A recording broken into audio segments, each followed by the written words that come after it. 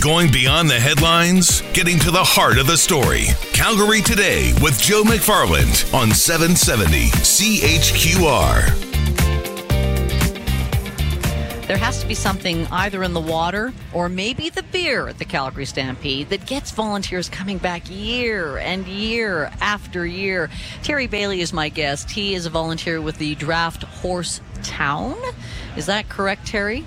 Yes. Yes, it is. All right. Just say yes to everything I ask you. Terry, though, you've been doing this for 18 years, and I thought, 18 years, wow, that's a long time. You're saying you're a relative newbie. Yes, I've heard of volunteers that have been here for 35 and 40 years. So, what is it that brings you back every year?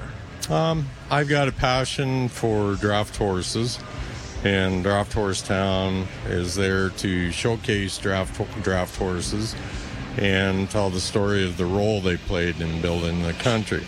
So it's a bonus. It's a win-win situation for me, because I get to spend 10 days with my horses here, and I get to share my passion for them with visitors from all over the world. And that is probably pretty cool when you look at all the visitors from all over the world.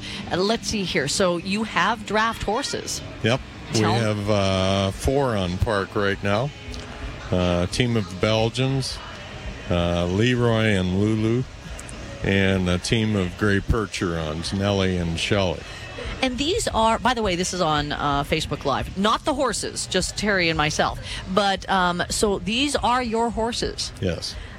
How did you get into the draft horse business? Were you raised on a farm that used draft horses? I moved to Alberta. Wait, I did too, and I don't have any horses. Yeah, well, before I moved here, my horse experience was getting bitten by my cousin's pony when I was 4.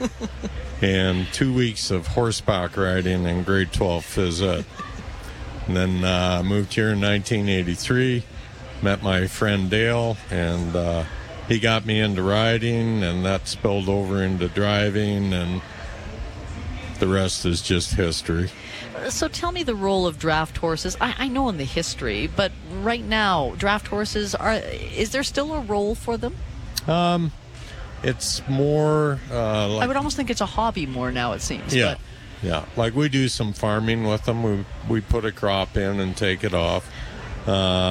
We don't make our living doing it. Right. It's just a passion for us. But the Amish in the U.S., they still use them. They still use them? Yep. So you said you put a crop in. Do you actually put a crop in using the draft horses then? Yep.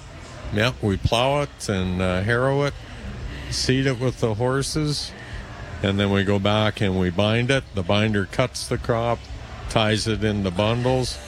We stook it all by hand, and then after about 2 weeks, we go back with an antique tractor and threshing machine, and we use bundle racks, pick the bundles up off the field and run them through. And this is using all your draft horses then? Yep.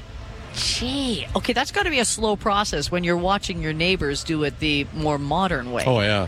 You see somebody in a big John Deere combine roll in, and they can do like a section in no time at all. Well, we do maybe 40 acres altogether, and you gotta love it. That's why you're doing it. Yeah, it's a passion. We've got 10 days here of Stampede, though. Is that your extent of, well, that's a lot, but of your volunteering, or does it start way before that and last way after that when you're getting them ready? We do other things during the year. Aggie Days in April. It's bringing agriculture to the city for the kids. So we're down for that. We bring horses in for display.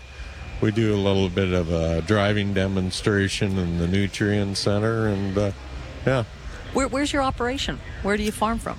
We are east of the city, just a mile east of number 9 highway. Okay. If you go up McKnight Boulevard, it eventually runs right by us. That is so great.